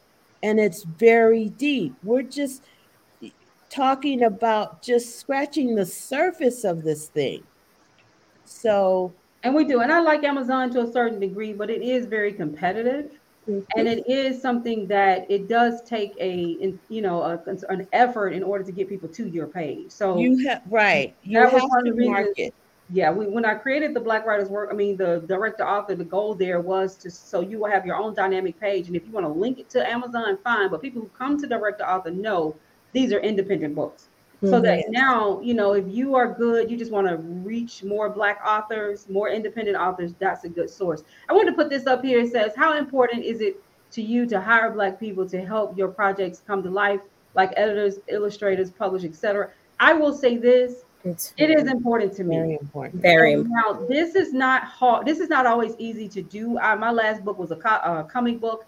Finding a Black illustrator in the U.S., not that that was a big thing, but I wanted to have someone, if I needed to get them, touch them, you know, take a picture with them. That was important to me. I found a gentleman out of Baltimore, Terrence Baldwin, excellent illustrator, but it took a lot of work. I went on a lot of sites looking for a Black illustrator in the U.S., and so that was very tough for me. But now I am very intentional about this. And when it comes to an editor who doesn't understand your voice is something we've talked about many times when it comes to the Pen Posse. People talk about hiring editors or getting a publishing deal, and your editor is someone who doesn't understand your culture. They will eliminate characters. That's not true. That can't happen. They have their own biases about certain things. Be sure that whoever you work with understands your tone and your voice. It doesn't matter. I want them to be African American if possible, but if they're not, they still need to understand your tone and your voice. So anybody else want to talk about their process of hiring within the culture or? Like it is important to me always to work with other artists that are Black. Like that means a lot to me, but I also try to also do it on the other side, because I also do writing, like ghost writing for people. And one of the major parts of that is that I do like sliding scale. Like I make it about you getting somewhere, not you paying me. And of course, at this point, that seems like it's probably not going to make me a lot of money, but that's fine, because like the idea is just to eliminate that barrier, because that's all any of this is about. It's like there's a barrier between you and this. And if all that is writing something on a piece of paper, then I'm going to do that for you, whether that has to do with like childcare or legal stuff or newsletter. Maybe you need to tell your boss something and you don't know how to put it into words. Like, I try to make myself available for that, just even throughout my friends. Like, if that is the only barrier to you getting to here, then tell me and I will like help you get there. Mm-hmm. So it's important to actually hire people and work with people and partner with people who are, you know, in that position. But I also like to have another end of it where I'm actually like helping you do whatever you need to do and not always making it about like something that benefits me fully. And that's hard to do because of the culture we live in, but that's feels like my contribution to life in general. Like maybe if I model it long enough. So I try to like stay the course with that type of attitude. It's really hard to do, but that's what I like to focus on in terms of other artists, all artists of color, really. Like the person who's helped me do all my like original ads was my friend from college, and he's not white, you know, he's not Black either. It's like there's all these other ways that you can help people show up, and it doesn't always have to be like involving you and your benefit. It can just be like sharing a resource. So I guess that is another thing I think is essential if you like actually want to be intentional about changing something. Like if the goal is to actually change the landscape, then you have to have intentionality of like every piece, not just, oh, I'm going to hire you. But then it's like, there's other pieces to that still even. So, yeah. Yes. Intentionality, that word keeps coming up. So great. Anybody else in your experiences with looking for talent, Black talent to help you? Some people don't care. And I'm not saying that it's something that you have to, everybody who works with you have to be Black, but it is something that if so, you are helping another Black business person grow. Yes. And a lot of our illustrators, graphic designers, people do layout, they are struggling to find work because for as much as, you know, I can tell you this, I own a PR firm. It's not always easy as a Black business owner to get work outside of the Black community when you're doing something like writing or designing, because there are ideas that we don't understand the process the way other people do. My company was hired to do the souvenir book for the World Games, 162 pages. It was amazing. I have a Black graphic artist out of the Carolinas. He is dynamic. And so, you know, but winning those types of bids were very hard. It's very hard to do. And being able to show that we're diverse, we can do anything. I can, you know, my company can do anything that another PR firm can do. So that's something that to keep in mind. I'm going to take a minute and start dropping some of this information into the comments so that people can contact our writers. And we are going to wrap up with everyone giving a few positive words to our writers and to our readers. I want to say this. First and foremost, thank you everybody for being a part of the Pen Posse. We were talking about writing for the culture. We've talked about books and music and film and social media. These are areas that are important. I think overall where we come from or where we're getting at is that there needs to be a level of intentionality to put good work out into the world and know that that work will influence the community as a whole, but also be true to yourself. You know, be true. No one here, I think, is saying, you know, pretend for the sake of. Be true to who you are, and let's respect each other's creativity. But also, let's continue to try to control the narrative so that we can tell our own stories in our own ways. So I thank you so much for being with us. And we're going to wrap up these last 3 minutes by giving everybody about 30 seconds to leave a drop of some positivity into this conversation for our writers and our readers. And for those of you who have been with us the entire 2 hours and dropping questions, thank you so much. I do encourage everyone to join the Black Writers Workspace. We will have the next Black Ink Book Fair in New Orleans in May of 2024. So pay attention so we can get you all in. And be sure to add your books to directtoauthor.com. It is free and you get 1 free promotion with it. So be sure to do that. So let's start with you. Let's start at the end. Antoine, if you want to leave some nuggets of inspiration to our writers. The question I get asked all the time is how to start writing a book. And I'm just going to take it back to elementary school. Just write it. It doesn't matter if it's good or bad, just write it. So many people start and never finish. So just get the rough draft done. That's the very basics. Get the rough draft done. Even if you never do anything else, you can say, I wrote a book. Excellent. Thank you so much for being with us. I've seen you so many times on the workspace. It's so good to have some, well, we still got a screen between us, but at least we get to see and talk to each other. So that's a beautiful thing. Thank you so much. I'm going to be dropping right now Antoine's information in the comment area. So be sure to connect with him. Buy his books, everybody. We're not going to be talking about books without encouraging everyone to buy the books of everybody on this screen and everybody you know that's out there writing. Support us because we need that support. So thank you. Dr. Cat, you want to wrap it up for everyone? Yes, thank you. I've really enjoyed this 2 hours, the chat, working with the panel, and thank you again, Michelle. I definitely would encourage, like Antoine was saying, start, and then when you get to a good point, get help. So it sounds like you're an excellent resource, Michelle. Anyone on this panel, I'm pretty sure, would help you through the process, whether it's review your draft, give you feedback, and then definitely please go out and support each other. That would be what I would share. Thank you, everyone. Thank you, Dr. Cat. I am dropping her information right now in the comment area, so please be sure to go out and support her book. Great information on self-help book. What do we do at the end of life? Is that correct? Guys, yes, I'm 48 years old. I'm thinking about retirement now. Okay, I'm thinking about next steps. Let's not forget that we need to learn about these topics. It is critical for us and our families if we're trying to pass on generational wealth. Pay attention, have a plan. So please be sure to go out and get her book. Paulette, with all this great information, thank you so much. Please share with us, give us a few nuggets of inspiration. As a retiree, I've been retired for 10 years. I would like to say good things come to those who don't give up. I actually put that on my graduation cap because I got my bachelor's 2 years ago. And so thank you. And so I agree with with Antoine and Dr. Cat about write your story. It is so cleansing. It's so empowering, no matter what. And if you don't have time to physically write, go on your phone and click on that notes app and just speak it. And you'll start to have content and you can go back and transport that to Word or Pages.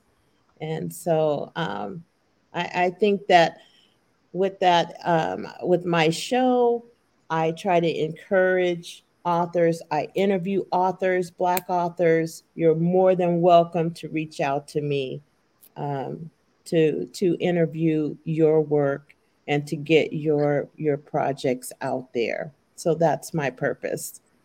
Well, I will say this. Thank you for taking the leap to start a show. Before I started this, I had never done podcasting, never sat in front of a camera to do anything but Zoom for work. And now I'm doing all these different things to try to open doors. It's not easy. And so congratulations on what you're doing. For those of you who are trying to build a marketing strategy for your books, I have a podcast. Miss Paulette has a podcast. Reach out. Yes. It's like Stephen said, you have to walk in the door and say, hey, can I get my book in here? You cannot write a book and then go get in a hole and think you're going to sell that book. Right. You have to be out there and being your brand. You are your brand and your brand is you. And you have to remember that. So please take advantage of these opportunities. Don't send me emails and tell me how you can't figure out how to promote your book, because I'm going to go, wait a minute. I said, direct the author, Ms. Paulette has this. We've got all these things taking place. So let's take advantage of those things if we can. So thank you so much. And I've already put her information in the comment area if you would like to learn more about Ms. Paulette and her author Paulette and her information. Her books. So Stephen. Yes, thank you, Michelle, and thanks all to the panel. This has been great. I appreciate the opportunity. I like to leave a couple thoughts for some of the inspiring writers or struggling writers, whatever you are. The first is a practical piece of advice. I like what everyone has said about getting started, just writing. One way is you can trick yourself into writing by just doing an outline. Just kind of like saying, like, these are the chapters I want to do. This one's going to be about that. And then break it into sub kind of scenes and just outline it. You don't even have to write that much, but you can slowly start. The more you write the outline, you'll kind of trick yourself into actually writing. So that's kind of a tip for getting started. And then the other thing is that just embarking on the journey of writing something is going to be so transformative. Really make it, a chance to really investigate your own personal story, your own personal dramas and conflicts, and put that into the story. And it can be very therapeutic and even very healing. So blessings. Stephen, this is my first time connecting with you. It's been great to have you. I hope you come back. I'm always big on the male writers, so you got to come back and continue to be a part of what we're doing. I really do appreciate this. And I've also dropped Stephen's information in the comment area. Be sure to support him and to support his work. So Ava, you want to wrap it up for us? Am I muted? Okay. Sure. I guess if I could say anything, it would probably be like, don't wait for anyone to tell you that it's time, and embrace the thing that you do that's not typical. Because I think it was very hard for me at first to really like do my projects, because I was like, I don't write like other people. Like no one's going to understand like my pacing or like what I'm trying to do. And there was just a point of like, yeah, but that's the point. Like people aren't, it's very unique. It's its own thing. And like, when you're able to like, just accept that about your work or yourself or whatever, it makes it easier to just walk in a room with confidence. Like, no, it's supposed to be like that. I can't tell you how many times I've had to say that to people who are like, oh, is it supposed to be like this? I'm like, yeah, it's intentional. And so like people aren't thinking that. So you can design that narrative. Like you don't have to take somebody else's word on what you wrote. It's like you wrote it. So yeah, just to encourage that, because it can be hard. Excellent. Thank you so much, Alva. I just dropped her information in the comment area as well. Thank you to everyone for being a part of the Pen Posse. We will come back in March with a new topic. If you're interested in being a panelist, when we put the information out with the topic, we will also put a link that you can register as a panelist. So we had about 25 people to register for this one. We selected only a few. However, we do try to give everybody an opportunity to be a part of the Pen Posse. Once again, thank you all for being here. I'm Michelle Jackson. I have 3 books out there. If you want to learn more about me, you can go to www.authormichelledjackson.com. You will see all 3 of my books, as well as if you would like to join the Black Writers Workspace and to add your books to direct2author.com. That is a marketing platform that allows you to upload your books for free, and we promote them. And you can also get book services, get on my agenda. We can talk. We do consulting. We do press releases for you. We do all types of services. So please be a part of that as well. So for all of you out there, thank you. We are still getting comments, everybody. They just won't stop. So thank you all for being a part. We're going to end the broadcast now. This will be on YouTube for life. So please follow us on YouTube at BW_workspace. It will be on Facebook on my page, Author Michelle D. Jackson, as well as the Black Writers Workspace. And we will have clips of it on our Instagram page at Black_writer_workspace. So thank you. And for you guys, stay where you are so I can give you a formal farewell.